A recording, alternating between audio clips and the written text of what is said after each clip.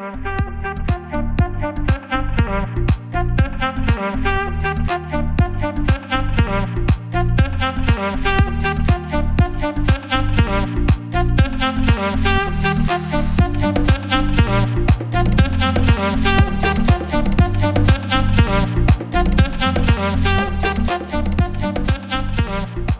and welcome to Tectonic Takes, part of the Beautiful Game Network, sponsored by Roughneck Scarves.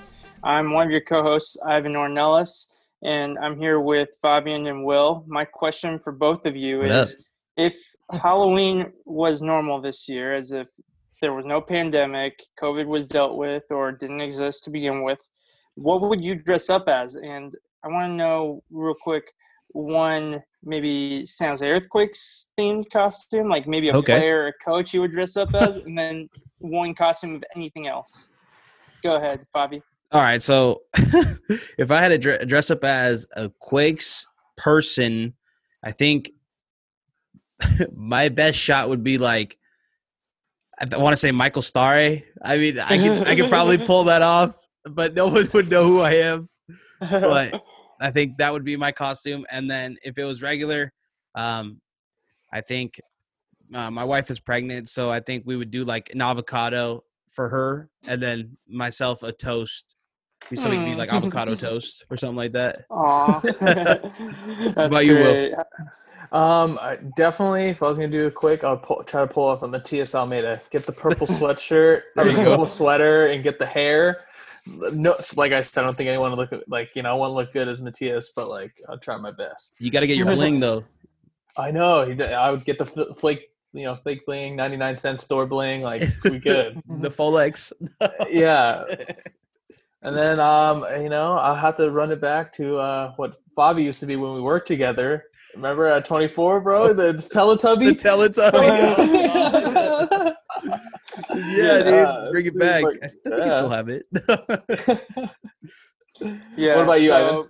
My choices, if for San Jose Earthquakes player, it's got to be Steven Lenhard. Get a blonde wig and a Quakes jersey. Like, that'll be one of the more recognizable choices within San Jose Earthquakes fans, at least. And for a general costume, you can't go wrong with being a Pokemon trainer. I got an Ash Ketchum hat. I got the attire, so it's pretty fun. Shout out Japan, dude. No, I'm just kidding. Yeah, thank you, Japan. Yeah, it's funny. I'm out here in Japan, and there's actually a lot of Pokemon stuff. You can buy a bread that's Pokemon. You can buy milk that's Pokemon. It's actually kind of crazy. Yeah, it's so much Pokemon out here, you wouldn't even know. Yeah, I remember like when I was younger, when Pokemon was at its height of popularity in the United States, that there was like Pokemon mac and cheese, or like they would be like the shape of Pokemon outlines. It'd be like a cereal. There'd be the Burger King toys. Like, that's what it feels like in Japan. Like even now. No, definitely. Yeah, a lot more than I expected. But back to the Quakes, right? Yeah. Mm-hmm. All right. So basically, I want to thank all of our Patreoners or all of our supporters on Patreon, and every single person that supports us in a certain way. Ivan wants to go ahead, and we started this podcast to make sure that we felt like the Quakes fandom and the Quakes fans had an outlet, and we want to thank everybody that has participated in questions and that always ask us questions for us to answer. And we wouldn't be here without you guys. So please keep it coming, and thank you. Yeah, thank you. Through this podcast, I'm realizing one of my dreams of both writing and podcasting about sports, which is something that's been a constant in my life. And I'm glad to be able to share this with everyone who listens. Yeah, so big Quakes news coming out of LAFC camp today. LAFC basically had 2 additional confirmed positive COVID-19 cases. KCBS, I believe, just reported that it was 3. So we have definitely some news coming up. Will this game even happen? What do you guys think? Do you think we see a game or no? Will, start with you. I mean, I assume they're going to have to do more testing and advance all the testing that they're going to try to do. There's a great possibility that they will cancel this game. But I would think more of the question is if they do, will it be made up? Yeah, definitely. I guess, Ivan, you kind of know if it'll be made up, right? There's another time slot available? I initially thought so because the last game for the regular season, it's on the weekend of November 7th. And then the international break starts the following weekend. So there would be that Wednesday in between in an ideal world.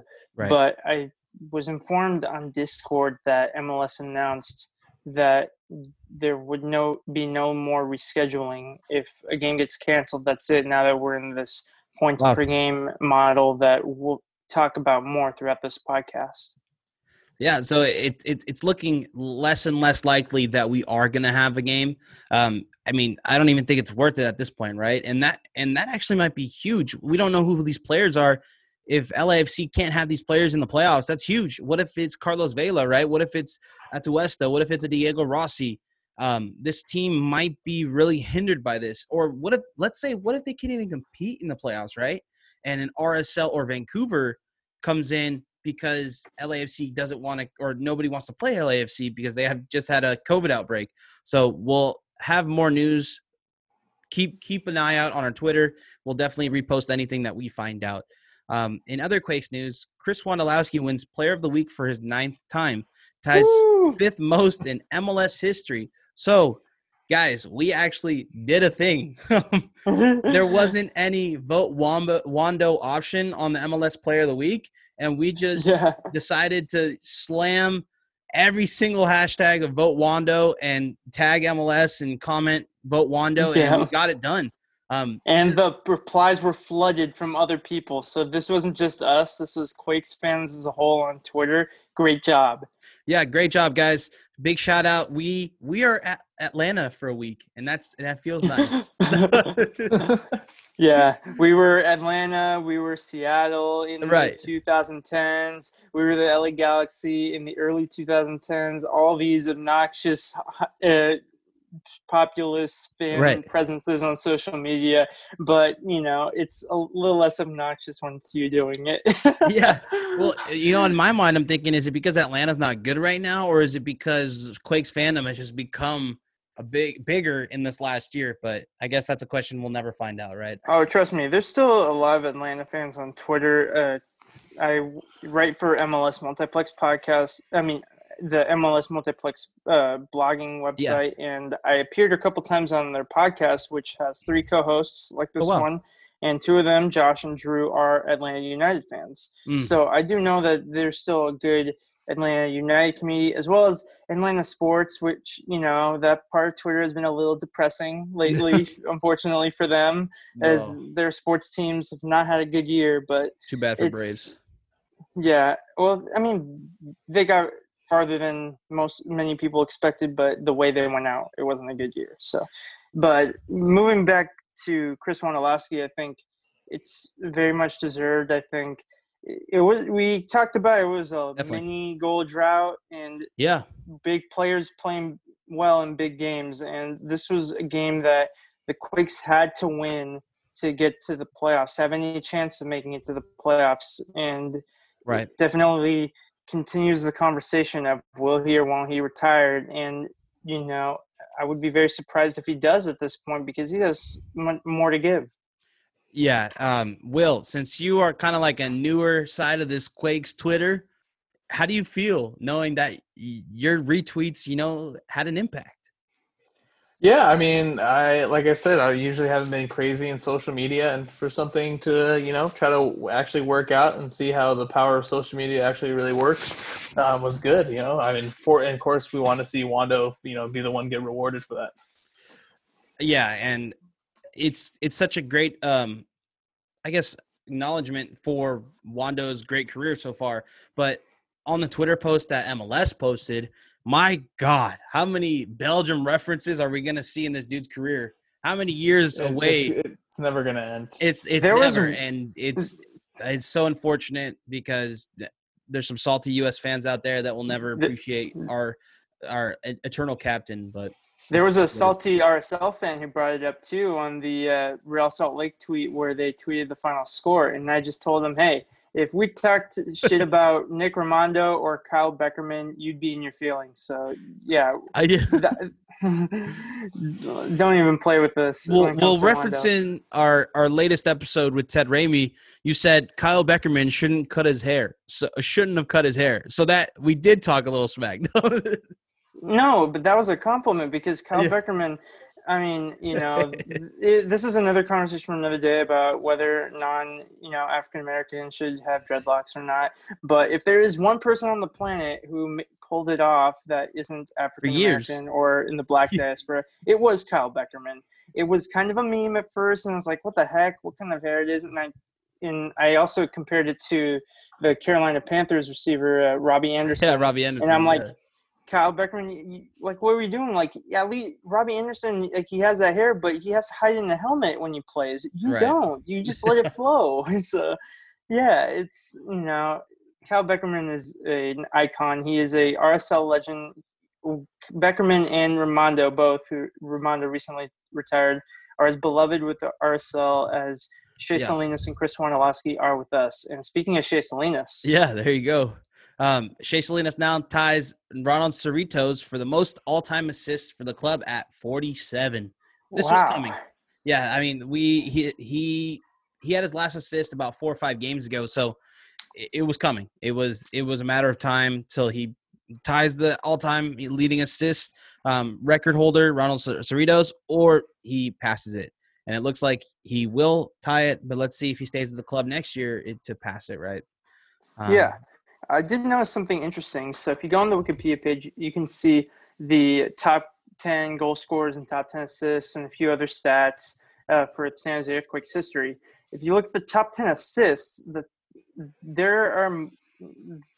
think the lowest assist total I saw was 24, and the lowest goal scorer total I saw was 20. And goals usually happen a lot more often than assists. So I think that's pretty cool, and it shows that San Jose Earthquakes – they don't have the most stars that have come through the ranks in MLS history, but at their best, they're a great collective unit, and these players, they play for each other, and that is what it means to be a San Jose Earthquake. Or the San Jose Earthquakes have the all-time leading scorer named Chris Wondolowski, and he banged in all the goals for him. Yeah, that is true, but you do have to think that before Chris Wondolowski was the player that he was, there was still about 15 or maybe 13 years of Quakes history where there could have been enough people to score a few more goals. But, it's like it's just a really interesting statistical anomaly there. Definitely. But, yeah, that's true. It's a bit more top-heavy with Wando, which we're really excited about still. And more things to be excited about are some of the awards that are coming up. So MLS award voting, some categories have nominated 1 or 2 players from every team. So this is going to be very different from what we're used to, where we usually get a more condensed shortlist, maybe like 3, 5, maybe at most 10 nominees per category. But we're going to take advantage of this situation and acknowledge the Quakes players that are nominated. So first up, some of them were a little bit, I didn't expect, and then some of them were okay. I totally understand that. So Ivan's going to go ahead and list them off, but just keep in mind some of these are a little inflated due to the fact that everybody has to be nominated or is nominated. But some of these are kind of oddballs that you're just like, oh wow, I never knew that. Yeah, I'll take this as it's like the MLB All-Star game. It's like, even though every team gets representation, like, you still want to be that player that gets mentioned, and it's something to be commended of, even if you're a long shot to win the award. So here we go. We got Christian Espinoza and Jackson Ewell on the short list for the 2020 Landon Donovan MLS MVP. I'll just read them all off real quick, and then I'll get your guys' takes on some of these nominations, the ones that stand out the most. Yeah. Then we have Marcos Lopez and Cade Cowell on the AT&T Young Player of the Year shortlist. We got JT Marcinkowski on the All-State Goalkeeper of the Year shortlist. Osvaldo Alanis and Nick Lima on the Defender of the Year shortlist. Osvaldo Alanis on the Newcomer of the Year. and Chris Wondolowski on the short list for MLS Works Humanitarian of the Year. So which ones stand out to you guys? Yeah, I'm gonna say Nick Lima for Defender of the Year. I'm gonna eat some words that I said the last podcast where he made the biggest mistake of this campaign for the Quakes. But if he's on the short list for Defender of the Year, when we have other guys like Flo and Marcos Lopez that didn't make it, there must be something that the MLS pundits are loving, or that they think that this guy has a very high ceiling that he can achieve and play every week in and week out. Will, what do you think? I mean, there's a couple of them that would kind of go, but I mean, I would say also for the defender part, Alanis, I feel like we didn't see it. We didn't see enough. Mm-hmm. You know, like the him being out with injury, for most of the season is kind of hard to be like, oh yeah, you get the nod for that, and also being the newcomer as well. I feel like, it's just like I didn't really feel a big impact from Alanis, as even though he was a really big signing for us. Yeah, I think the Newcomer of the Year nomination, Alanis is the only newcomer really, unless you count like Tanner Beeson was drafted, so there was that. But Alanis was definitely the obvious choice if we're gonna pick one player from every MLS club, and since most MLS clubs, not all of them, had more transfer business this year, they're going to have a bit more to choose from. But still, I think some of these are very much in place. I think Marcos Lopez and Cade Cowell showed tremendous skill and promise and contributions throughout this year. And JT Marcinkowski has been a good goalkeeper when he's been given opportunities. I do think, some of these players like JT Marcinkowski, because he hasn't played as much as compared to the other starting goalkeepers in this league. Right. It's going to be a tough uphill battle for him. But still, I think at the very least, like, these are San Jose Earthquakes players who, in a very difficult season with ups and downs, that they're getting acknowledged, and we'll see what effect this has, because every team is getting a similar amount of nominations. So maybe the morale boost kind of is a wash, but still, like, it's really exciting to see these names. Yeah, well, JT Marcinkowski is our starter for years to come. Mm-hmm. And this kind of cements that. They had the opportunity to choose Daniel Vega as well, but they didn't. They went ahead and chose JT. So I think that nomination means the most out of all these. We had a couple of questions, I think, or there was a question on the Facebook group where they were saying, prove me wrong, JT is not going to be our starter next year. And I think this year is showing some credit that other people around the league at least think that he is start worthy and at least nominee worthy of goalkeeper of the year. And that's huge. Yeah. I don't know where some of these random hate comments or posts for JT Marcinkowski are coming from. It's been a night and day difference between JT Marcinkowski starting and Daniel Vega starting, and it's not coincidental. It's really an important personnel change that had to be made this year, and he's earned everything that has come his way, and I definitely want to see him start for the foreseeable future as long as he's here. Well, let's see what JT's biggest fan says about this nomination. Will, do you have anything to say? No, I mean, what I wanted to get to also with this is, who do you think out of all these will actually win? Oh, yeah. Yeah. I mean, I would love to hear just real quick, start with somebody that would think who's got the best chance to win. I mean, several people. The funniest thing, Will, you said Osvaldo Alanis didn't have enough impact, but I think Osvaldo Alanis winning Newcomer of the Year might be the easiest one to achieve. I think the Quakes won with Godoy, right? I think, or Harold Cummings. It was one of them that won that award. I might be wrong, or they were close second, but no, Godoy did win it, and so that's something that's achievable. Yeah, so just to quickly run through them again in terms of likelihood of winning, I think the MVP award usually goes to a very high-profile player that's in a team, usually in the top 3, maybe 4 at most in their conference. So Right. I think that's going to leave out the Quakes players, unfortunately. There's been a lot of great young players this year in MLS. Brendan Aronson, for example, for the Philadelphia Union, who recently got moved to RB Salzburg. I think he might be the front runner for the Young Player Award. Or Dyke. Yeah, him too. Yeah. JT Marcinkowski didn't start enough for me to think that he's going to get the Goalkeeper of the Year shortlist. I think it usually goes to someone who is near the top of the clean sheet leaderboard. So he does have a lot, though. Yeah, he does. Yeah. Defender of the Year, I think some of those lopsided losses, unfortunately, are going to come back to haunt us. So I think Newcomer of the Year or maybe Humanitarian of the Year, because Chris Wondolowski, like, he is the heartbeat of San Jose Earthquakes and to an extent San Jose. Like, even though, like, compared to, like, the Sharks, like, there's more Sharks fans in San Jose, of course, than San Jose Earthquakes because the Sharks are super popular there.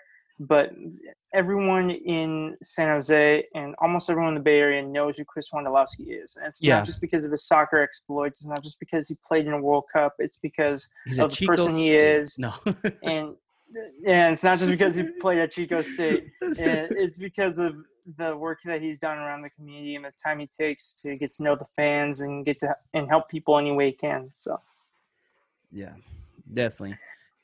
And then in the last bit of news, Minnesota United have signed Kevin Partida, Sam Gleedy, and Foster Langsdorf. Gleedle. Sorry, I apologize. I didn't want to mess that up, so thank you for taking that. I'm horrible with names. Foster Langsdorf from Reno, 1868. So we this would hurt me the most. Have the Earthquakes lost out on their potential following a good season in USL and allowing a team that has been difficult to beat to get potentially stronger? Again, I'm going to start off with this one because go for it. We had Kevin Partida on the pod.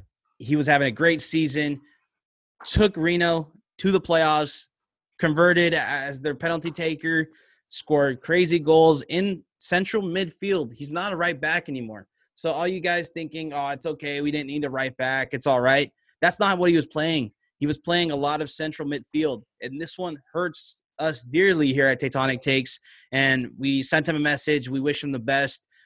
This is great news as fans of him and as fans of the player that he is. This is a great opportunity. He gets his feet wet in MLS again. Extremely happy for the guy. Big news. Congrats, Kevin Partida, but definitely hurts as a Quakes fan. What do you guys think? Let's start with Will. Yeah, I mean, I just don't really initially like the team that he went to. I mean, I just think as a Quakes fan right now, how we've played against Minnesota, like, yeah, why do we need to give them more players that are, obviously they had a really good season for the USL. And it's just like, man, it's just going to be that much more difficult to beat Minnesota because it seems like every time we play them, we don't know how to play soccer anymore. Yeah, it's a range of emotions. Flattery that Minnesota United felt the need to sign players from the San Jose Earthquakes affiliate after beating the crap out of us several times. What else? Concern that the Quakes aren't using their relationship with Reno to the best of their abilities. Like, there's still a connection there. Ian Russell and Matias Almeida have similar coaching styles. They're implementing the same system, and they operate in similar ways.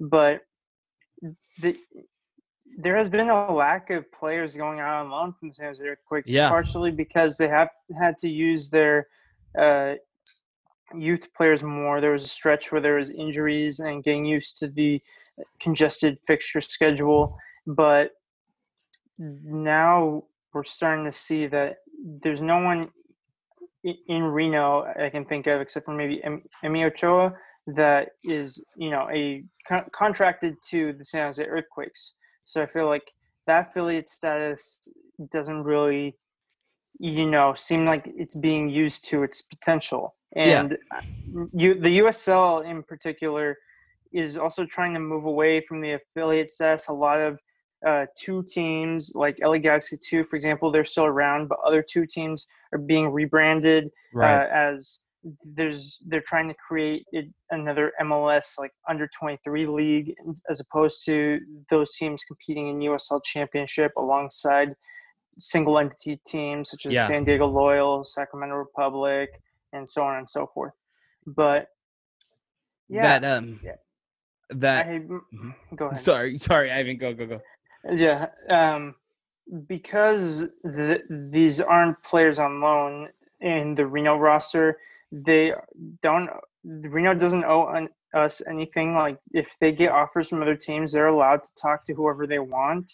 But it's one of those things where like you'd expect San Jose Earthquakes to be on top of the situation and to try to put themselves in a position where they get first choice if there's any players that they want. I do think that when Reno did very well this season, they were one of the best teams in USL. Right. They made it to the second round of the playoffs, losing barely to a pretty good Phoenix Rising team. And while the San Jose Earthquakes are doing very well with the roster they have, there are at least a couple players that I think you could have plucked from the Reno roster and added to this lineup, whether it be potential starters, fringe starters, or coming off the bench, that they would have helped this team in the long run. So I think it might be a missed opportunity for the San Jose Earthquakes, but definitely you do have to move on and try to learn from the situation and see what else you can do to start to make moves to better yourselves in the future, like what Minnesota are doing. And we wish Kevin Partida the best. It's going to suck to see him play against us, but he's a player that deserves to be playing at the highest level that he can. Yeah, and this move really hurts because we haven't made a single move this year, guys. We brought in Annalise on a loan, but we haven't made a permanent transfer for any single type of player. Please tell me that Kevin Partida wouldn't be able to do the job that Luis Felipe does. It's completely, what job? Yeah, right. Coming on for 8 minutes every 6 games. I would rather have a guy that's banging in goals and leading a team into the playoffs in USL than, unfortunately, a guy that's head's not there sometimes. Again, in that Seattle game where we lost 7-1, Luis Felipe had the worst game I've ever seen someone have in a Quakes uniform.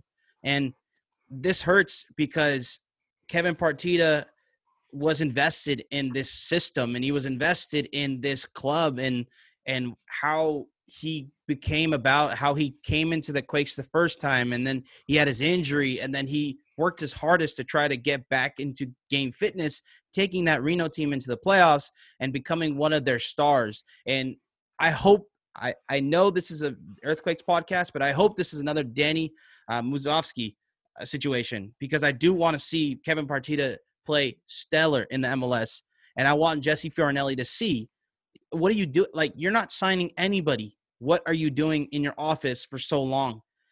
This guy probably came on a cheap. Kevin Partida's played for the club before. He knows the system. He can instantly help us if we go down with an injury to one of our main players. If we lose one of our main players and this becomes an issue for the playoffs for us, this is a move where I look straight at our GM and say, what were you doing in this situation? Why didn't you sign some coverage? Right. And while we're happy to make it to the playoffs and maybe the front office, I don't think they deserve the benefit of the doubt, but I'll give it to them in this hypothetical that maybe they had a few moves ready to go in case the Quakes were in a worse position than they are now. Yeah. And then they decided to keep it with their core. Like, this team is good enough to make it to the playoffs, and I'm hoping that they'll do it this season. Right. But you can't continue to just rely on the same players and expect to go far into the playoffs and potentially win an MLS Cup, which is the ultimate goal for 26 clubs right now, and 25 of them are making more signings than this one. So, Will, do you have anything to say about this? Yeah, I mean, I just wanted to add on. I mean, yes, we can blame the GM for this and, why he hasn't signed anyone. We know that through Quakes, history, they have issues signing new players. But at the same time, I mean, this is only the second year of Matias Almeyda, and we don't know where Matias feels about Reno and, obviously, so we don't know. It could be also that Matias maybe just didn't want him. Right. Maybe he didn't like his play. I mean, I'm not saying Kevin wasn't worthy or anything like that, but I mean, you did mention that he should know the system, but I mean, I feel like no one knows Matias' system until you're actually in it, and because I feel like it's very fluid and it's a man marking system, and we've seen how it's obviously goes up and down, and Right. it's hard to really look and see the big changes Matias would make on the field, so I mean. We just don't know. I feel like it's more of a Matias Almeida thing as far as who he kind of wants to bring on. I would assume that he would have more of a say, to Definitely. get players in. Then I feel like it would be they probably have a more of a relationship where he would get Matias's input when he brings on a player from now on. Yeah. Yep. It's definitely nice to see Reno get some sort of transfer fee, right, for these three guys. Is that it's undisclosed, but they definitely will get something from them. Yeah, that seems to be the case, and I think Reno will be all right. I think in USL, you do have to be making a lot of transfers in and out because as much as MLS is a transitional league, you're also it's even more so in Right. the USL level. So I think with they're making the right moves that they need to be competitive in that division, and I'm sure that they'll return to 2021 whenever that season starts as one of the better teams in the league. Yeah, I mean, if they have their coach, right? If they have their coach, they'll still be very competitive. Ian Russell has that team streaking and always competitive. Again, I know Matias Almeida is coming back to form, but I wouldn't mind having Ian Russell if Almeida decided to leave to another club because it does seem like he does have a grasp of the locker room and always keeps a team in competitive nature when they have new players every year, which is a great sign. Yep. So that's, it's a difficult day to deal with those types of news because you think about what could have been if San Jose Earthquakes, but unfortunately, this is par for the course when it comes to this club and this sport, and we have to make the best with what we have. So going into this past game from Wednesday, October 28th at Earthquake Stadium, the San Jose Earthquakes got to a relieving an important 2-0 win over Real Salt Lake. Yeah. Chris Wondolowski scored both his goals in the 15th minute and then the 73rd minute. The Quakes lineup was JT Marcinkowski in goal, backline of Lima, Youngworth, Alanis, and Lopez. Hudson in the defensive midfielder spot, Fierro and Christian Espinoza in the wings, Rios and Jackson Ewell in the middle, and Wando up top. With Very the subs normal. being 69th minute, Carlos Fierro coming on for Salinas. 81st minute, Tommy Thompson coming on for Espinoza. Vaca coming on for Rios. Yeah, and then baby. The 89th minute, Cowell coming on for Wondolowski. So definitely the type of Quakes team that we're going to expect to see for the rest of the season, barring suspensions or injuries. Yeah, definitely. Vaco coming on was nice. I liked seeing Vaco back in the lineup. Cade Cowell, one touch too many. He should have shot it after that second touch, but he made it. He'll come with time. He made that angle a lot harder than it had to be. But man, he makes an impact when he's on the field, and he's 17 years old. So that more and more we're finding out that Barca rumor is pretty real. So enjoy it while it happens, right? Yep. A clean sheet for this defense is always welcome. Does a clean sheet for Alanis in particular make you a bit more confident in him as the starter going forward, Will? What's that again? Sorry. So you were a bit concerned about whether Alanis was the best choice center back for this stretch of matches, but he got a clean sheet along with the rest of this defense. Yeah, I mean, okay, yes, I was hard on Alanis, and just because I felt like Beeson played, I think, really, really well. I mean, I don't really find a game that Beeson was really bad and really cost the Quakes a goal, or he really did. I feel like he filled in really well for two guys that were missing. I mean, it was Kasia and Alanis. Besides Beeson's first game, right? Yeah, okay. I mean, like I was saying, we could try to find a game where he played bad. I mean, I'm not doubting that, but what I'm saying is, at least most of the time that I saw him, he played very well for being a rookie. Learning Matias' system, coming in for two veterans that we expected a lot of big things from, Very true. and he played very well with Flo. I think him and Flo got really built the chemistry, and I didn't think he was bad, and they were winning games when they did come to the end. But yes, we did get Alanis on a loan, and yes, he should be playing. And two of the losses that we had recently were with Alanis, and he was getting back into form. So I definitely was a little more harsh than I should be. And so yeah, Alanis should be in there. But I was also, I mean, we don't even see Beeson on the bench now. I don't know if we will be seeing him if Kasia is back, looking like he's on the bench. Yeah, so we'll see if we do get a chance to see Jackson Yule again. This is the part of the season where the starting 11 and even the subs that are used from game to game tend to be a bit more solidified until a yellow card suspension or something occurs. But if we don't see Beeson play another minute, I think at the very least Quakes fans and the Quakes organization knows that they have a capable player that they can call upon for 2021. You scared me for a second. You said Jackson Yule. I was like, what? We're not going to see Jackson Yule again? Yeah. But Tanner Beeson, sorry. Beeson. Yeah. Oh, my gosh. No worries. And then the RSL 11 was Andrew Putna, Aaron Herrera, Marcelo Silva, Needham Onua, Danny Toya. Yeah. I think you got it right the first time. Nedum Onua. Yeah. Onua, Danny Toya, Michael Chang, Nick Beasler, Everton Luis, Corey Baird, Albert Rusnak, and Demir Krejlak. Krejlak. This Tectonic Takes has turned into watch Favi struggle with names. So it's entertainment. Yeah, so the subs that came on for RSL, it was Pablo Ruiz in the 60th minute for Everton Luis. Justin Merrim, a very talented player to come off the bench, came on for Chang in the 60th minute as well. 69th, Justin Glad, one of their better defenders who might be out of contract and leaving in the offseason, came on for Marcelo Silva, who was hurt. 84th minute was Douglas Martinez for Corey Baird.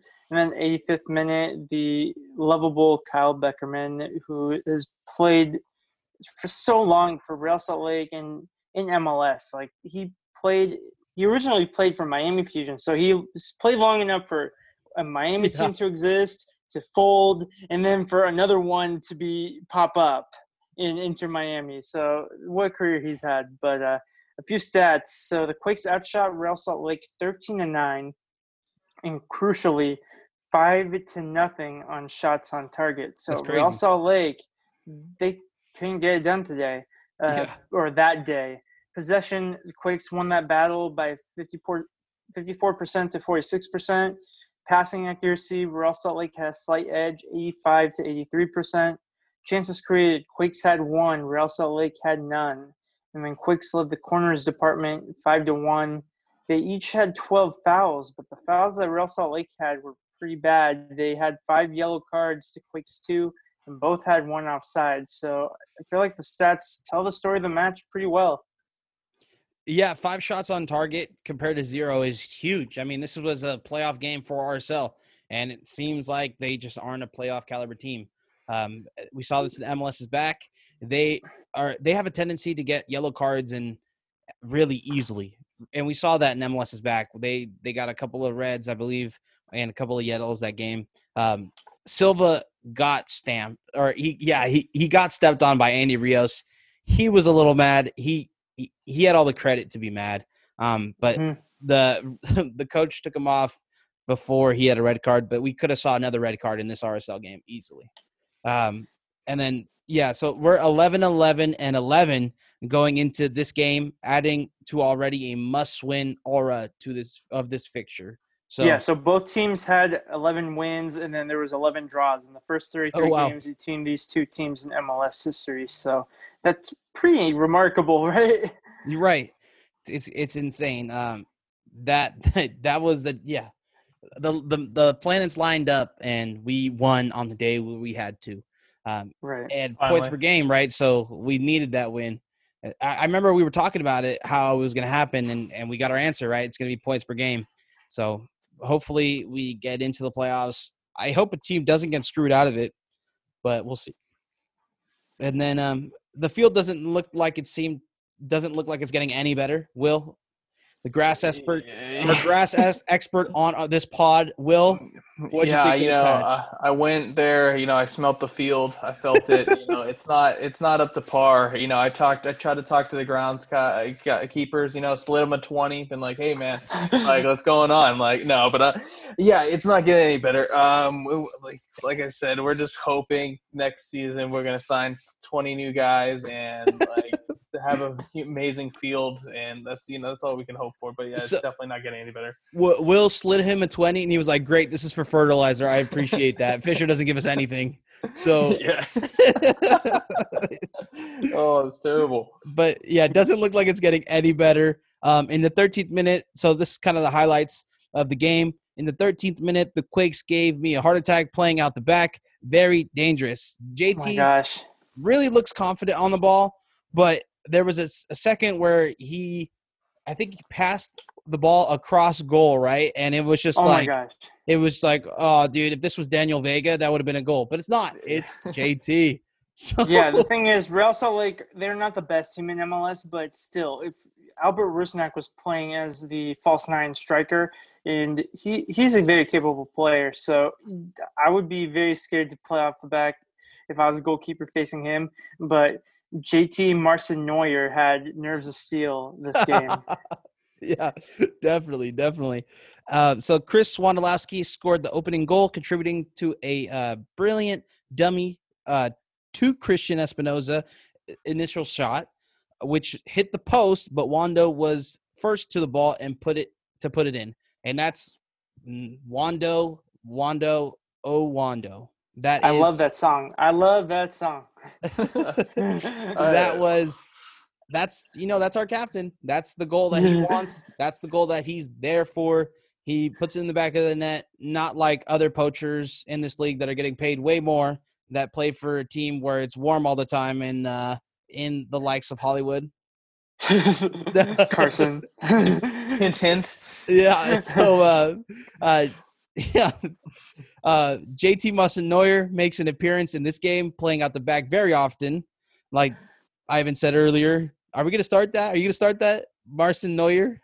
Ivan? Yeah, but I don't recall any other game where JT made that many passes in that part of the field. So, if this is how he wants to play going forward, I wish him the best of luck. But he's confident, and that's good. Yeah, he's confident, and I just hope he's confident and he remains that confident. And then as the games continue, then my blood pressure won't be as high.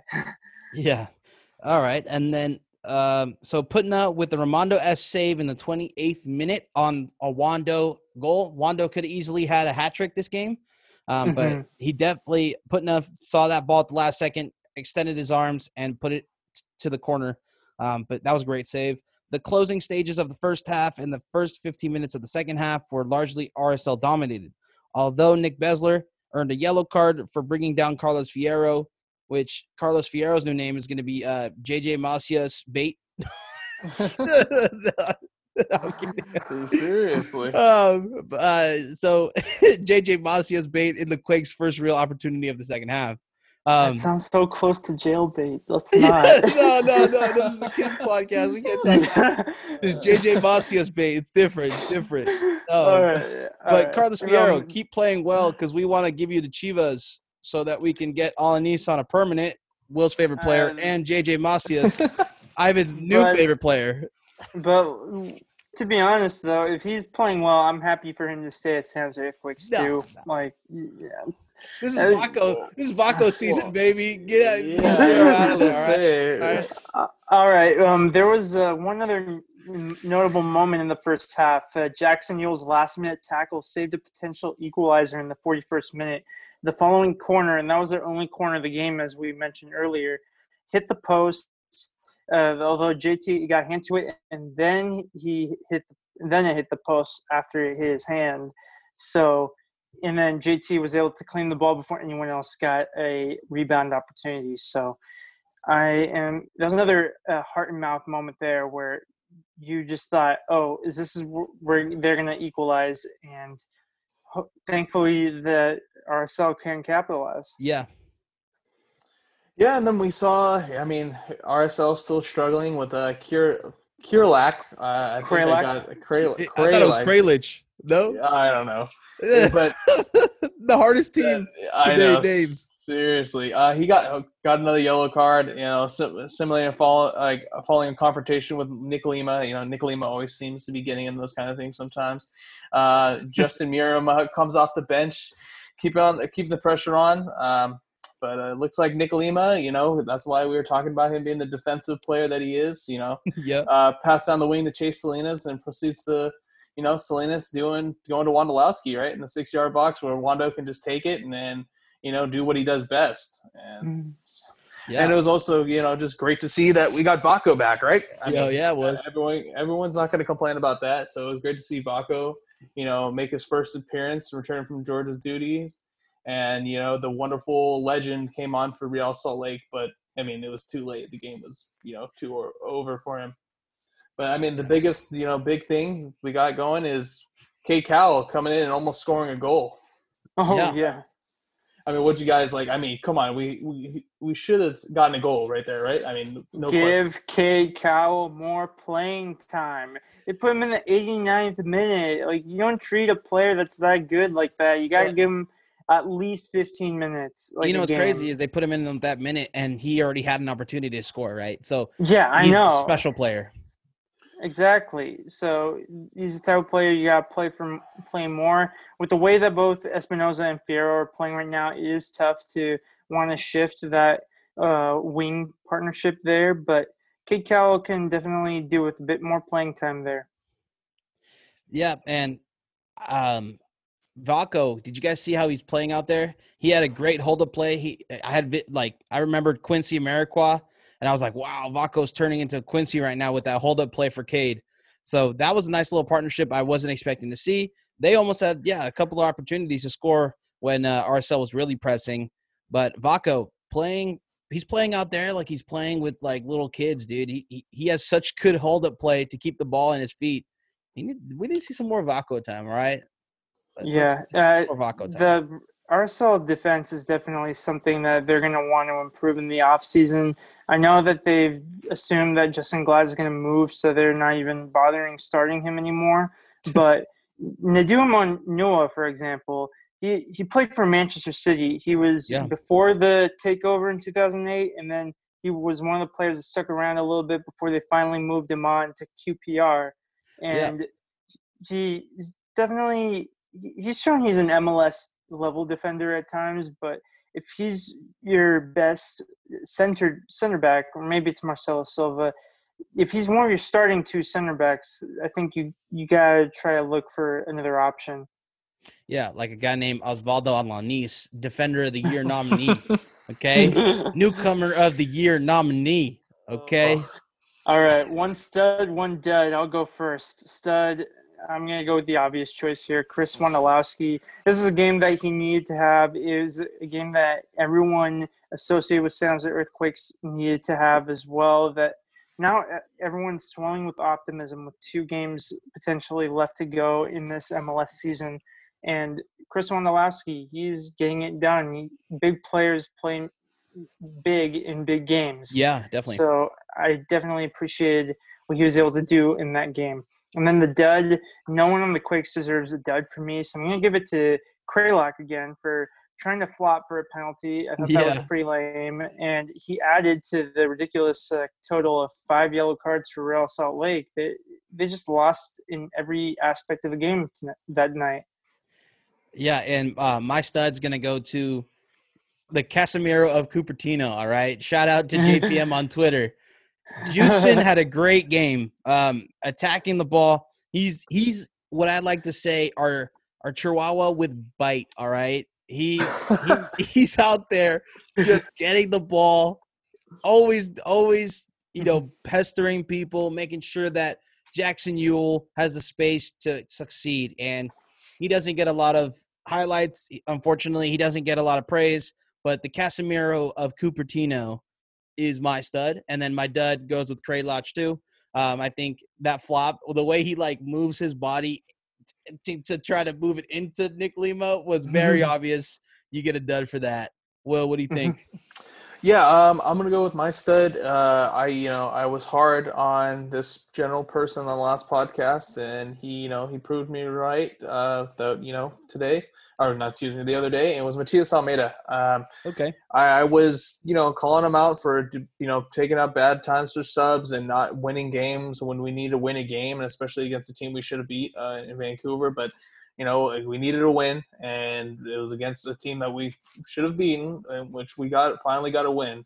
And so I'm going to give it to Matias, and he did, actually put on some subs at a decent time. And, obviously they put on the super sub of Chase Salinas, and look what he does. He gets a assist to Chris Wondolowski doing what he does best. Yeah, crazy. At the age 34, still producing, right? Yeah, and that's why we're going to re-sign him next year anyway. But my dud is, I'm just going to go with every Real Salt Lake player that had a yellow card. But it was just way too many. 5 that's just crazy. That's a lot. So that's half the lineup. yeah, exactly. Yeah, it's half the lineup, and that's not supposed to be happening. So that all those guys, 5 of them, you got it. Duds. Yeah.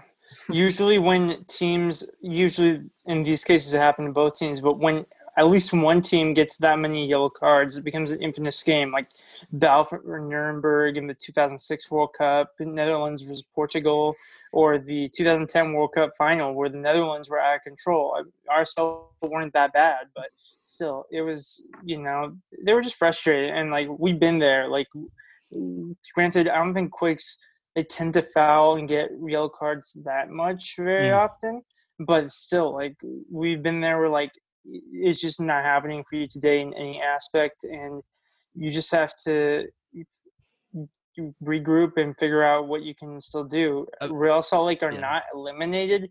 They kind of might as well be, but they're still in with a chance. So, their season's not over, and there's no fight in any team there's no lack of fight in any team in MLS until they are eliminated for good. And the fan poll for the man of the match, by 83%, I think we had 40 votes in this poll on Twitter. By 83%, Wando won your man of the match award.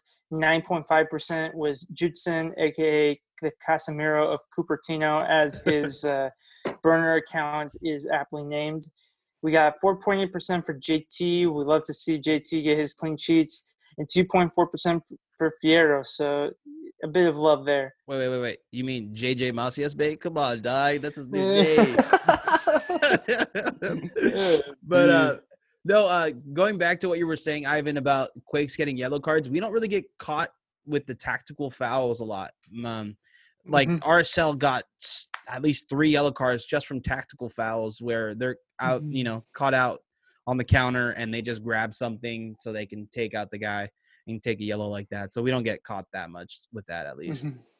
Right. Yep. And then on the Tectonic Takes Twitter, we asked for your feedback on what the Earthquakes should do to honor legendary Earthquakes career of Shea Salinas. And here are some of the highlights. Retire his number that can be doable. They didn't retire Wando's yet, but they probably will retire 8. Rename the corner where he kicked the flag to Salinas section. Easily done. They could do that. So this one's probably one of the funniest ones, but buy him some DeWalt power tools. It's the longest lasting power tools and it works for him for the long run. And then Shea Salinas actually retweeted that and he was like, hey, I would like some power tools. So shout outs to getting Shea Salinas some power tools. Create a milkshake at the food truck at the stadium called the Shake Shack. And then a lot of them were get him a cup. Shea's Place at the stadium, they serve up a drink called the Assist, rum, pineapple juice, Jaeger, grenadine, splash of tequila. Not a bad idea. A drink at the bar is not a bad idea. That's actually a pretty good idea. Earthquakes Ideal. Plaza should start by having statues of past and soon to be present Quakes alumni.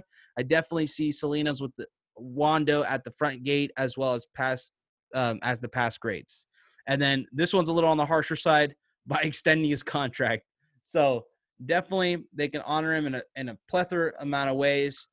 Ivan, Will, what were you guys' favorites? And then we'll start with Ivan.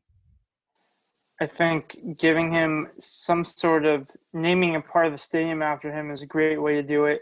I think it's a incredible tradition in all sports, and it really does show that while the stadium is an endeavor and it's an investment in ownership, it ultimately the stadium and the club itself does belong to the fans. And there's no sport that this is truer in soccer, and maybe this is the romantic in me because I know MLS is run very differently compared to England and Italy and Belgium and everywhere else practically except for Australia, but because A-League is similar, but that's but the point is that it shows that our feelings towards these players who have given us so much over the years are being heard, and we hope that he will be honored at some point. Shea Salinas, like Chris Wondolowski, they are going to be a part of this club long after they retire. And I know earlier in the season, like I was a bit critical of Shea Salinas. I was thinking, does he have a place in the squad in the near future? Because you don't see his impact as quite as with Wondolowski does, although he's had some incredible moments this season. But this last month in particular, Shea Salinas has turned the corner. Every time he stepped foot on the field, he has given us good minutes, and it's just a reminder of his overall body of work. Yeah, definitely. I think naming a corner flag Shea Salinas corner or the sections in the corner flags is something that costs them no money and they can easily do. So knowing the Quakes FO and there's a way to make or pay homage to a player that is a legend to your fans, that's an easy way to do it. Will, what do you think? First one that always sticks out to me is get him a cup. Yeah, that's what we want. That's why we're fans. That's what we want to see. We want to see guys like that. I mean, guys that have been there for so long, so like Wando and Shea Salinas are the first ones that come to mind. It's just like how the San Jose Sharks have missed their opportunities with their long-term players. Yeah, and it's we're not going to get into big detail about that, but the point is guys that have been there putting their blood, sweat, and tears for your team, and been getting all these tying records, all the goal scoring leader, and the end result hasn't happened yet, and we're hoping that it does sooner than later. So yeah, get them a cup, and I definitely would want to try this drink out. They have the bar. Yeah, I feel like I would have to try it out, and make sure it's good, enough. But then yeah, definitely. But I mean, of course, there's the simple stuff like retiring a number that's like very well possible, and then definitely the corner flag, like you said, is very doable. Yeah, I don't think the retirement of the number is going to happen. Not like Wando. Wando, I think, is going to get his number retired, but the corner flag and the drink easily can be done. Mm-hmm. The drink would be awesome, right? That's some interaction with the fans, right? That's something that would be like, oh, yeah, dude. Did you get it's a conversation starter. Yeah, did you get the Shea's place at Avaya? Or, Earthquake Stadium? But no, yeah, it's something that, I mean, if I was the PR marketing or if I was some sort of person in the FO listening to this, those are good, easy ways to make, an impact with your fan base. Yep. So before we get into the fan questions, I do want to acknowledge that Quakes74, a user on the Discord server for the San Jose Earthquakes, he created this incredible document which shows so many different permutations and scenarios. He's got it all lined up on these tables, and it's so well organized. We don't have the time to go through it in depth, but I will post a link to it on the description of this podcast. And pretty much it shows all the different scenarios if both the LAFC match does happen and if it doesn't. And the bottom line is if the LAFC match is postponed, the Quakes will clinch a playoffs if Vancouver draws or loses and RSL and LA Galaxy comes to a draw. So unfortunately, due to the points per game scenario, as well as the lack of a match to gain points in that scenario, that the Quakes would have to rely on other teams dropping points to clinch the playoffs this weekend in the event of a postponement. But the even worst case scenario than that, if the Quakes lose this game, if a match does happen and they lose, they need to get at least 1 point on decision day. It says they need to get a result, which I assume means just 1 point. Right. But 3 is definitely better than 1, and they'll have to rely on the results of other teams. So imagine how different it would be. Like, because I'm so happy that they beat the Real Salt Lake, but imagine how much easier this would have been, though, if they held on for at least a draw against Vancouver Whitecaps, because that's still haunting us. Yeah, and I'm going to say I'm kind of happy that this game might be canceled, but in a perfect world, if the Seattle Sounders game was canceled, that would have been better. Because I feel like we beat LAFC away once. We can maybe do it again. But Seattle, we're not going to beat them. The best we can hope for is a draw, right? Hold them to Jordan Morris not having any shots on goal. And maybe we get a draw. It's going to come down to if the other teams can beat Real Salt Lake and Vancouver. And then let's hope that we don't get Seattle in the first round. That's my realistic take on it. Yeah. What do you think, Will? Yeah, I mean, it's just so complicated now, right? I mean, the points per game system has it's changed everything, and I mean, I wish we could have.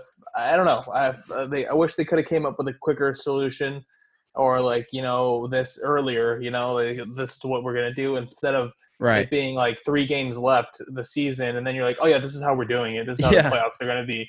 You're like, wait, what? And then now you saw how the big movement in the bottom of the Western Conference of teams that are now pretty much mathematically almost out of it automatically just after just one thing the MLS came out with, and it's just oh wow.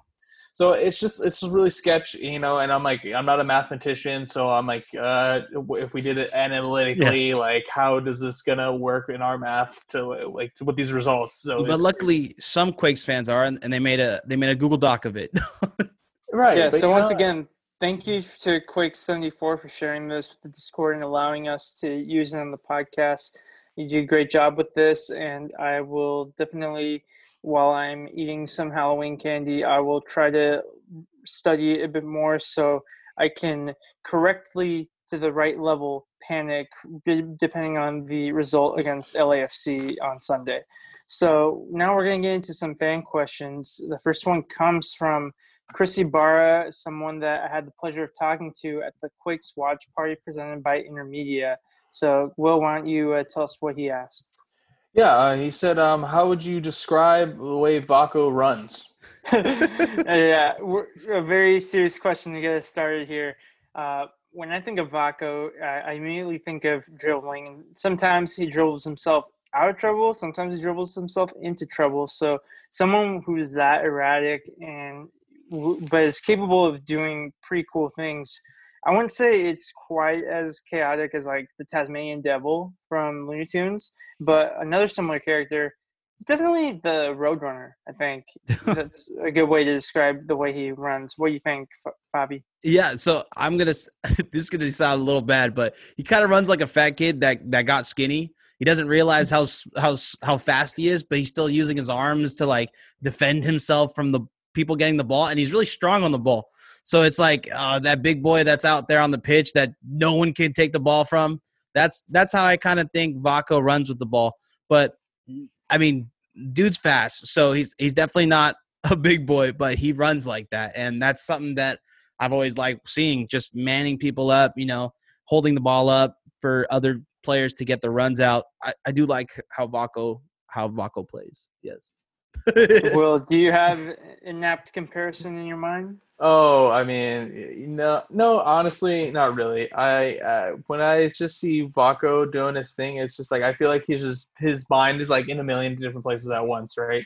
That's what he's doing with the feet, with his ball. He's just going everywhere, and then sometimes you're just wait, where are you going? And then sometimes you're like, oh, wow, Vaco, you just did something great. And then the other times you're just like, wait, what was that? So, I mean, Vaco's just up and down. I mean, we heard it from Ted, the other night.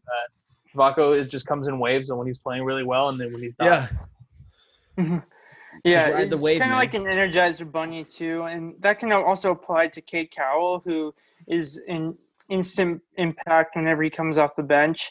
And I think the biggest the biggest factor in terms of being an effective winger is decision making. It helps to be fast. It helps to have the ability to do skills and dribble and all that, but knowing when to use those moves and when to cross, when to shoot, when to pass, that decision making will make you an effective player in any league. So, what's the next question, Will? Yeah, the next is from Mike Pizzo on Facebook. With the season ending late and training camp for 2021 not that far off, what will the FO approach during the offseason to improve the team? He also has like a kind of a two-parter here. And in addition, Almeida stated that he wants to see which players would be able to count on moving forward. How much will that drive the decisions being made? Fabi, you want to crack at this one? Yeah, I'll take this first. We're kind of seeing this in the NHL offseason, right? It's shortened. Teams are already in match fitness, so they're not going to have to get into match fitness again.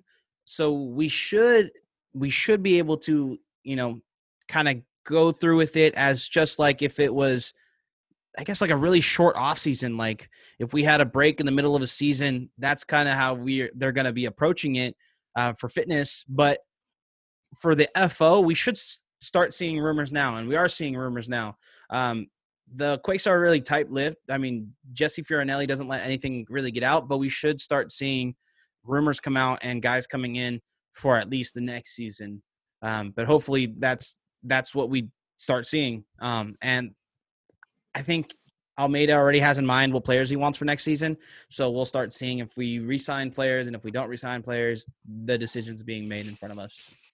Speaking just briefly about the NHL, a team that's definitely won this offseason is the Arizona Coyotes. I'll leave it at that. If you want to know more, you can Google search it. But I think it is definitely premature to try to forecast what kind of moves are going to be made this offseason for various reasons. This is not a typical year. The schedule for everything has been moved around for every single sport and league that you can think of. And it really does depend. There's everything to gain and everything to lose in these next two games. So I think Almeida does have a plan. I think he's done a good job keeping his cards close to his vest, because the types of players that he brings in, they're not the players that have long, drawn-out transfer sagas. Like, we didn't have months of, will Fierro sign, will Rio sign, stuff like that. But I think he's earned a little bit more benefit of the doubt right now. I think we're starting to see things come together, and there's going to inevitably, unless San Jose Earthquakes somehow win the MLS Cup, there's going to inevitably come that time, whether it's in the regular season or in the playoffs, where they lose a game, depending on how they lose. If they lose like maybe an extra time, or if they lose like 2-1 to anybody in the playoffs, and we're going to still have faith in this core for 2021. But if they get outclassed like 4-0, then you're going to start asking a bit more questions. Yeah, like against the Vancouver Whitecaps. I believe that might have been 5-0, but, the point is it wasn't even close. So, yeah, I think that answers the question. Will, do you have any thoughts? No, I think you guys nailed it. I mean, we'll really see what's going to happen during this offseason, and what Matthias is going to have in mind, and what the GM is going to have in mind. It's going to be interesting, especially if the Quakes do make the playoffs and make it a run. We'll never know what's going to really happen. But yeah, for the most part, I think you guys nailed it. We could just crack at the next question. All right, Jorge Martinez on Facebook asks, how will the points per game affect us? It seems like it can be a negative situation as Rapids are back into it.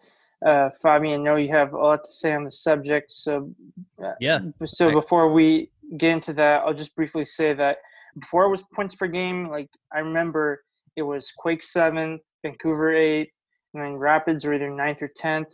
And then with points per game, the Rapids jumped all the way to 8th. So while it did make an impact on the league table, I think the good news is that Quakes remain ahead even with points per game. So that is like the silver lining, but it does make things scarier. And we keep talking like someone's going to get screwed in this scenario, and we won't know until the end of decision day.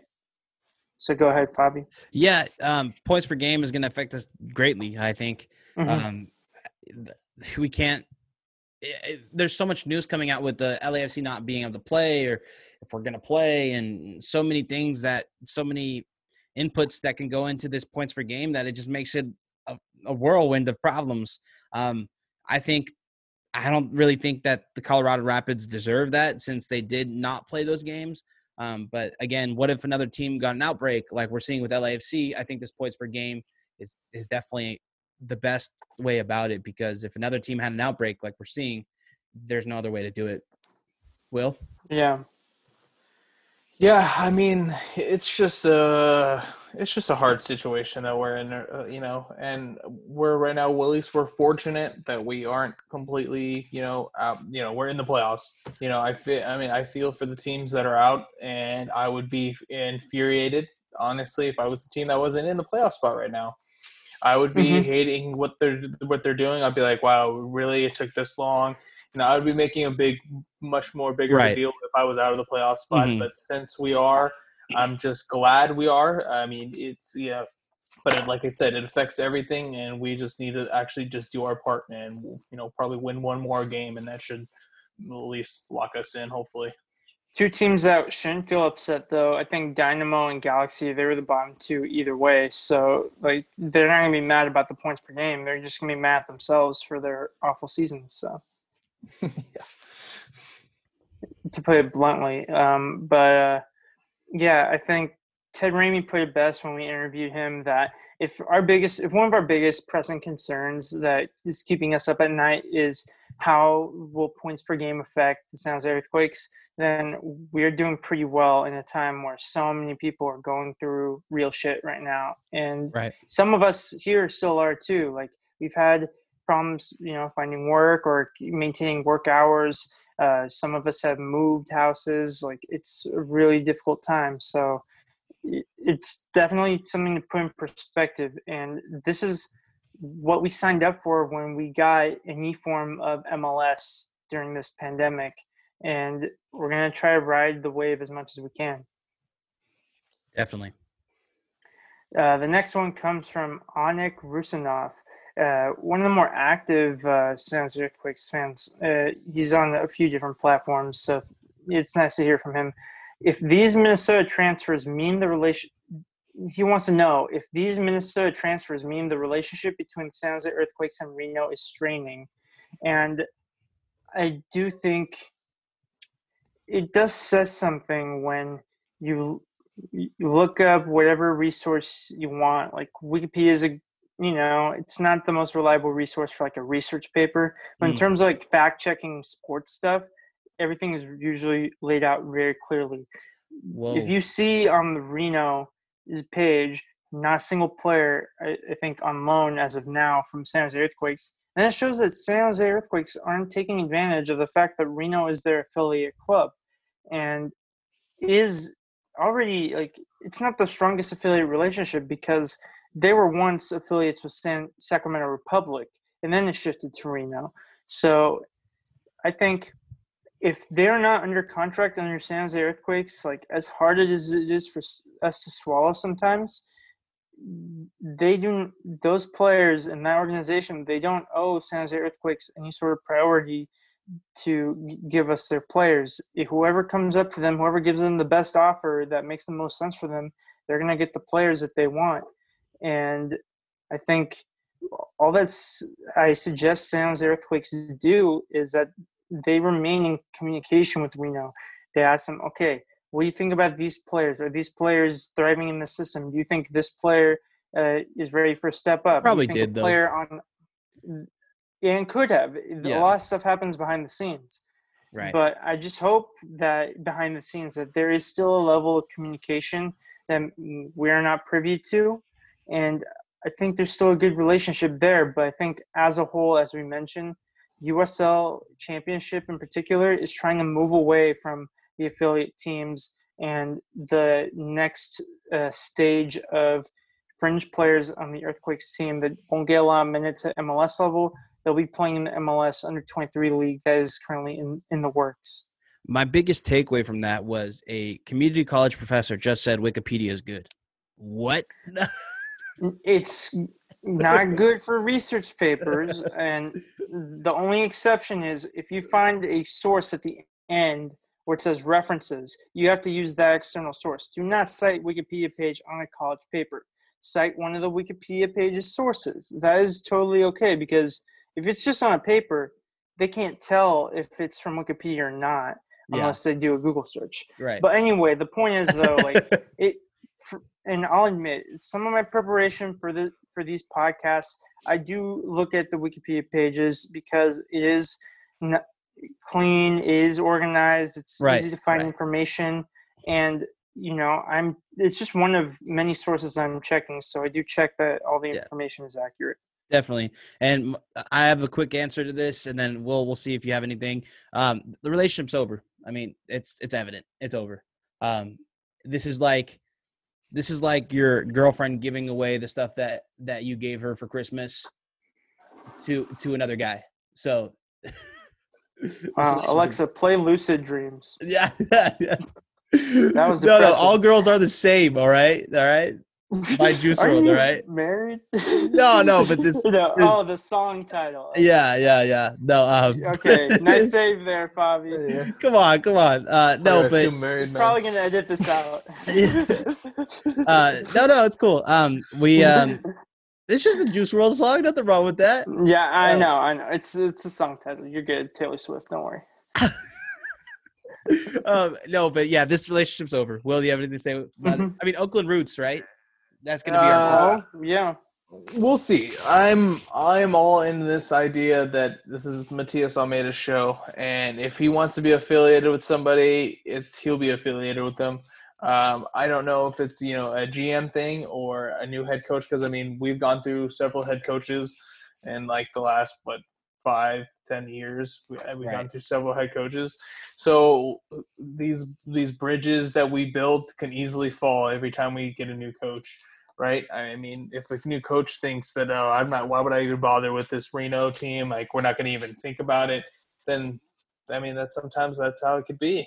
Look, I think the Earthquakes are going to break the relationship with Reno just to make one with the Oakland Roots, because the Oakland Roots can help market their team in their area better than Reno could help them financially, if that makes any sense. Mm-hmm. Right. There's no guarantees, though, because we don't necessarily know what Oakland Roots' motive in that relationship with San Jose Earthquakes. It could be a bit of a kind of mini rivalry-ish, or it could be they just focus on themselves for a bit. But it is possible that just as San Jose Earthquakes hopped from Sacramento Republic to Reno, that they could hop from Reno to Oakland. And who knows, maybe in 30 years – we get a USL team called the Santa Rosa Snoopies, and then they become because Charles Schultz was born in Santa Rosa, the writer of the Peanuts. Well, but we got to talk to Knott's Berry about that franchise, okay? Or we got to talk to Cedar Farm.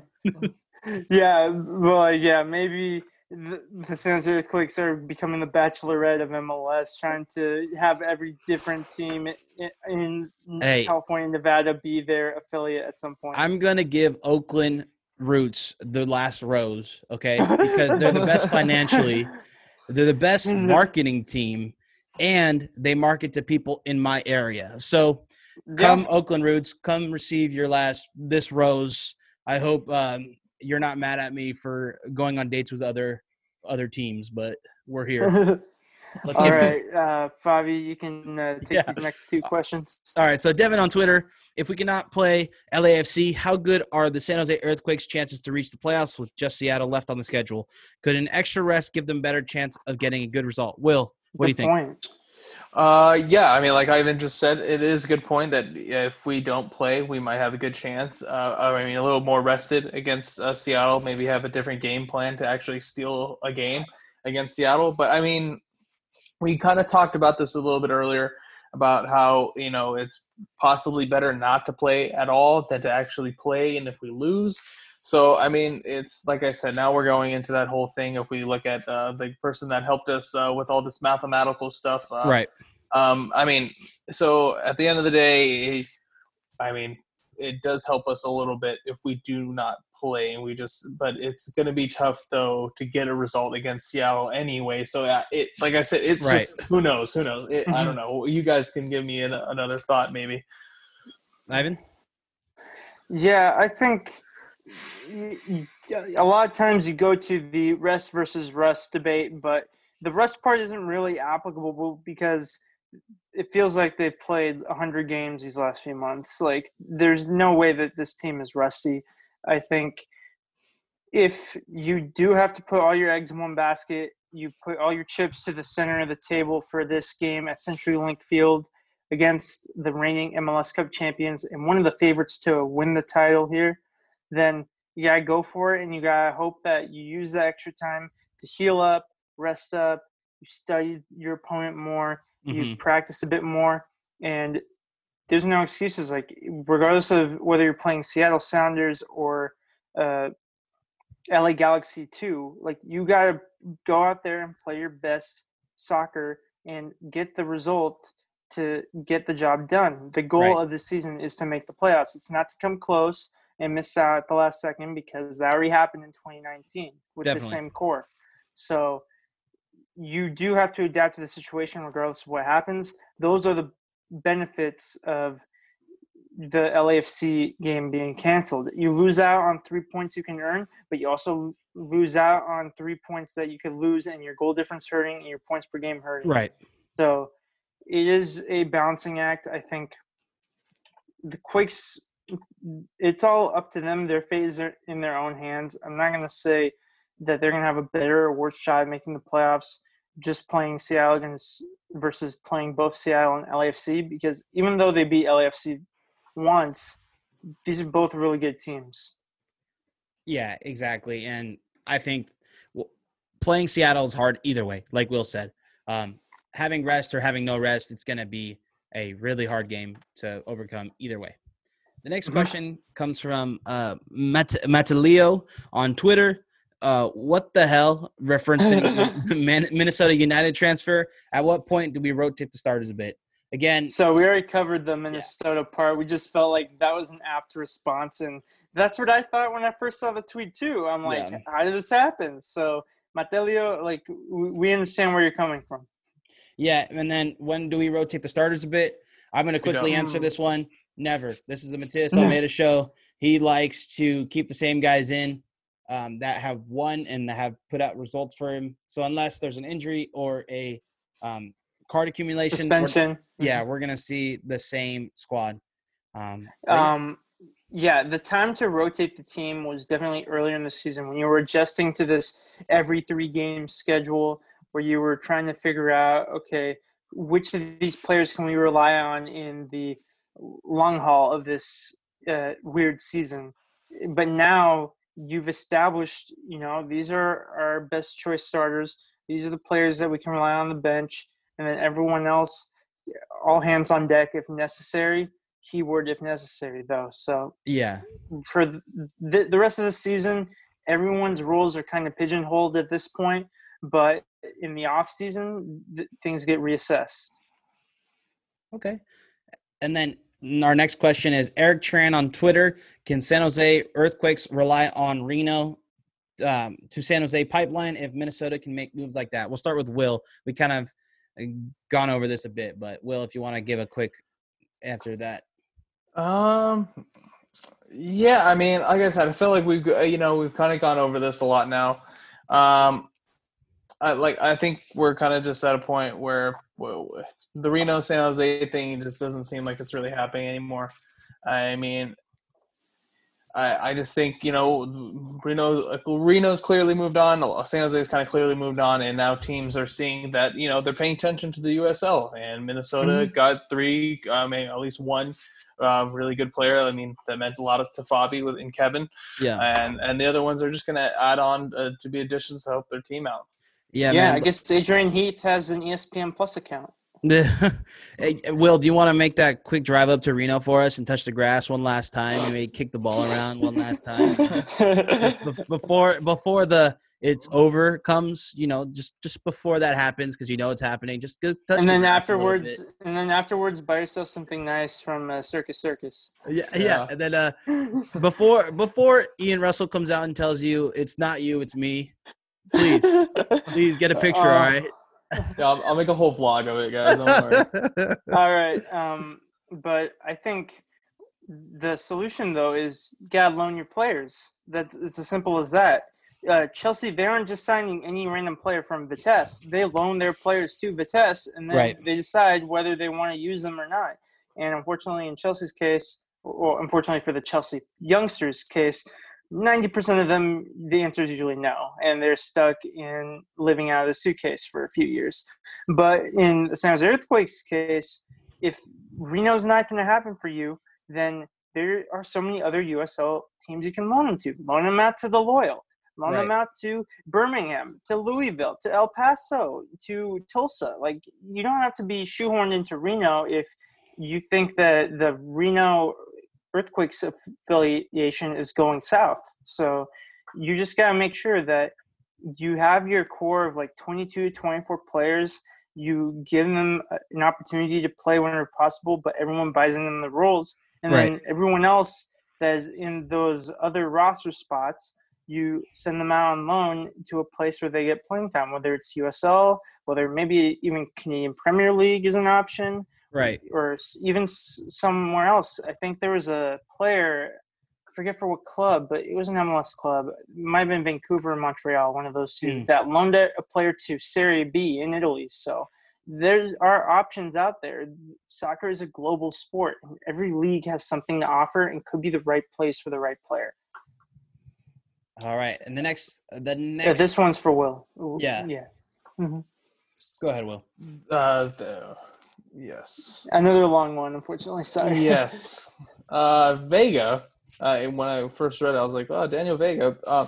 Vega from Twitter. Vega from Twitter asks, "I'd like a deeper dive into the recent Reno signings. I mean, we've really gone over that. Yeah, I think we definitely got over that. It seems like fans are not happy that we didn't sign them, but would they be a good fit? Would they be a good fit for San Jose, or would it make sense to sign? Would it make sense to sign them, especially given that Kevin Pardita had already played with San Jose and didn't stick? My guess is that Almeida / Fornelli already have a transfer plan and just needed the money from Fisher to execute it. Hopefully, Fisher has committed that cash. And there's a cross fingers emoji there that I copied from the DM he sent us for that question. I'll just do a little short and sweet here that I think any player that plays for Reno, because Ian Russell and Matias Almeida have similar coaching philosophies, has the potential to fit at the San Jose Earthquakes. But that doesn't necessarily mean that every USL player is going to succeed in the MLS level. And it doesn't necessarily mean that what San Jose Earthquakes does is going to be indicative of what Reno does either. So I think we just have to hope that Almeida and Fornelli have considered their options. And, there's a phrase, old news. I mean, no, it's no news is good news, which in this case, the San Jose Earthquakes, in terms of transfers, have had nothing but good news. Wait, isn't it bad news is always good news? What? No, that wouldn't make sense. No, because then, bad news is good press. Yeah, exactly. But anyway, the point is, we do know that the players that are in charge, the people that are in charge for a reason. We do have to give them that benefit of the doubt. I know I've said that a few times, and it's probably getting repetitive, but we do have to take into consideration that it just wasn't meant to be. And the next question, we got a few more left here. So FPD San Jose on Twitter wanted us to analyze the Quakes' chances of making the playoffs and roster analysis and potential turnaround for next year. And this will lead into the other question we got from Omar Solorzano from Facebook, who asked, whose contracts are up at the end of the season? Who are we keeping and who are we letting go? So I took the liberty of checking transfermarket.us and seeing where the contract situations were. Keep in mind that, especially when it comes to MLS, some of this information could be faulty. Like, they still don't have Jackson Ewell's renewed contract taken into account, but these are the ones that made sense. Like, these are the players who are out of contracts. So very quickly, I have Bersano, who I said let go because we already have 3 other goalkeepers that we could use in Marcinkowski, Vega as a backup veteran, and then Ochoa as a backup developing. Emilio Ochoa is another person whose contract is up at the end of the year, which kind of surprised me because he's really young and I thought he already signed a contract. But that might also be an error on transfer market. But in case it is his contract that's up, I'd say extend, and he's someone you want to go on loan. And maybe you use the super draft if there's someone who's a good goalkeeper you can have as a third choice or something. And Eric Calvillo, I think you renew him. He should stay. Paul Marie, he's one that I could see him staying. I could see him leaving. Gilbert Fuentes, I think you got to extend. And there's a bit of a logjam in midfield, especially with Calvillo ahead of him in the pecking order. So I would want him loaned out next year too. Shea Salinas, definitely extend. And Wando, it's up to him, of course. He's got the key to the city. So if he retires or not, that'll determine. Any objections or thoughts on this assessment? Nope, I agree 100%. Okay. Yeah, I can't say I agree with all that as well. All right. And FPDSJ, I know we kind of briefly went over your question and we talked about it earlier. So if you want a more in-depth analysis on the Quakes' chances of making the playoffs, like I said, Quake74 from Discord provided us this incredible and detailed document that we're going to put on the description of this podcast that will answer this question better than we can. So hopefully that will suffice. Yeah, and then, the short and sweet, 80% chance of making the playoffs. Which sounds pretty damn good. I mean, 80% is a B minus, so okay. Yeah. So we got a few more questions here. Fabi will ask the next 2, and then we'll get the last one after that. Yeah, definitely. We'll try to wrap this up a little faster. So if you guys have been hanging on, thank you. Jeff Vikas from Twitter asked, the biggest thing top of the mind right now with Reno MLS signings, does Jesse and the FO undervalue MLS talent? I'm going to quickly answer this one. It's evident throughout all of the transfers that Jesse Fioranelli has made that he undervalues MLS talent and USL talent. The only USL talent that we've brought in was Daniel Vega. And look how that kind of played out. He definitely undervalues it or is not well guided to that type of talent pool. Do you guys have any objections? No, I think you're completely spot on. And, like, the proof is in the pudding there that, like, there's a dearth in interest in signing players in general, but there's also a dearth in interest in signing domestic players, which is a shame because that's a big source of talent for any league. You know, it costs a lot of money and personnel and resources to scout players all around the world, which, you know, if your club, like a Champions League level club, that's not as much of a problem, but still, and especially in COVID times, if you're based in a domestic league like the USA and Canada, where mostly USA, Canada, you guys have been doing a better job than us. And your political leader is competent. So Shots the point fired. is it is a complicated situation scouting abroad and moving players in and out with COVID right now. So you definitely don't want to close the door on that possibility. And regarding Daniel Vega as well, how does it say about him, or maybe it says more about the organization that they were able to find a replacement, that Tampa Bay Rowdies is in the USL championship final without him. So they clearly don't miss him. Yeah, definitely. Will? Yeah, no, I'm totally in agreement with you, Fabi. Okay. Andy Yep. from Twitter asks, on a scale of 1 to 10, how frustrated are you that the other MLS teams are signing players from Reno? Will? I'm going with 1. I mean, why are we so shocked? I mean, like, yes, I mean, they sign players from Reno. Oh my goodness, we as Earthquakes, we don't sign anybody. So why are we like, just because they're our affiliate, we're like, what? You know what this feels like? This feels like your high school bully just took the girl that you had dibs on. All right. Exactly. This is why it hurts us so much, right? Not only do they beat us up after every 5 o'clock, okay, they take the girl that we liked, all right, or that at least that we thought we could have if we wanted her, right? Your school went to 5 o'clock? No, or He was 2 just o'clock. making Yeah, 3 2 o'clock. o'clock, 2 Yeah, or 3. Yeah. You know, It's I all stayed till Bullies after, aren't that patient. yeah, I stayed till detention, you know, afterwards. So, you know, for me, it was 5 o'clock every day. All right, but I'd say it's marginally annoying. Maybe I'll give it a 4 or 5 because, you know, we've already talked about the reasons throughout this podcast. But I'd say it's more annoying. Like, it's probably like an 8 or 9 in the sense that Minnesota United are making signings and looking in places that San Jose Earthquakes should be making in order to make any sort of signings. And it's just been a dearth of signings. We are the Tottenham Hotspur of this league, not making signings for ages. So, and then even they have started making signings again. So it's really annoying. And we'll see just how far this group can take us. And maybe they continue to play well, and maybe we'll be okay without signings for a little while longer, but who knows? Wait, so we're the Tottenham Hotspurs of the MLFs. That means we're going to sign our old players back? Can we get Simon Dawkins back? MPG back? Let's do it. Let's sign him. No. Let's bring him back. Jameer Hika. Let's do it. Innocent and Magara on the cheap. I am down. You're just going to start naming every single player that left us.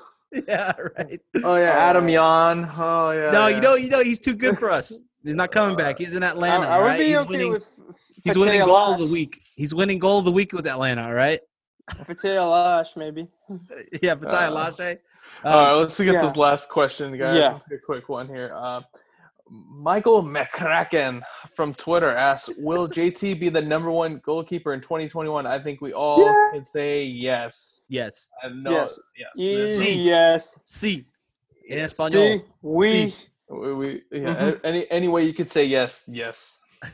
Yeah, I mean, unless someone, you know, they're not going to sign another goalkeeper that's better than JT Marcinkowski. What if Quakes get like Neuer, though, you know? Yeah, right.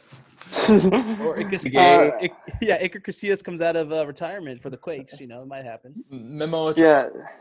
So once again, we want to thank our sponsor, Roughneck Scarves, official scarf supplier to MLS, USL, and US Soccer. Get custom scarves for your group or team at roughneckscarves.com. We may take you guys up on that offer.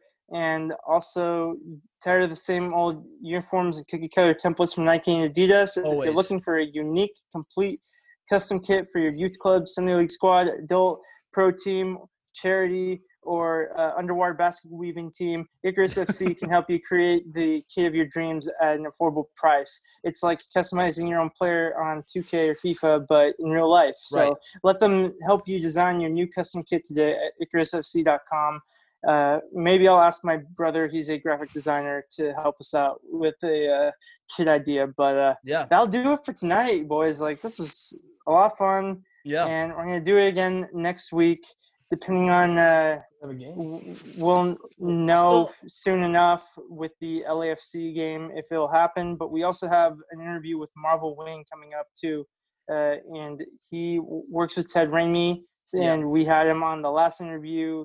Ted Ramey has nothing but praise for Marvel Win, so I know it's going to be a lot of fun. Yeah, and it's former Quakes player Marvel Win. He retired because of a heart problem that was found in his heart. But really quickly, if we don't have a game, we're still going to have a podcast. We'll go over some of I guess a prediction for Seattle. We'll go ahead and do a preview. a preview. Really quickly, guys, if we do play LAFC, what is your score preview? We'll go really quick because this is the end. So, Will, what do you think the score prediction is if we play? It's going to be my prediction and hope, since we need this, another 2-1 crazy win. I'll go smash and grab 1-0 win. I think that this defense is starting to play very well, so they can keep a clean sheet against LAFC, but it's just going to take one moment of magic / luck / shithousery to get that one goal, to get the 3 points. So yeah, I'm going to go with 2-2. We're going to get a draw out of it if we do play. But any sort of result will help. Yeah, exactly. And that wraps it up for us, guys. We are Tectonic Takes. You can follow me at The Only Quaker, Will at BP_Schneider, and Ivan at Ivan Ornelas 2 on Twitter. And we love your support, guys. Please feel free to talk to us. Let us know if you have any questions, anything happy that you Halloween. want to talk about. Yeah, happy Halloween. Stay safe out there. Wear a mask under your mask. Cultures are not costumes, and do not slut shame. Costumes are not consent. Be nice to people. Get some Skittles and M&Ms. Do all that fun stuff. You're telling me I can't dress up as a gaucho, a Uruguayan gaucho? Come on, man. No, you can be your own culture, but no blackface. Let's go, Quakes. Let's go, Quakes. Yeah, we're going to playoffs. Yep. If you guys want to follow us on Patreon, we are available there too. And that's it for us. Go Quakes. Quakes. Let's go.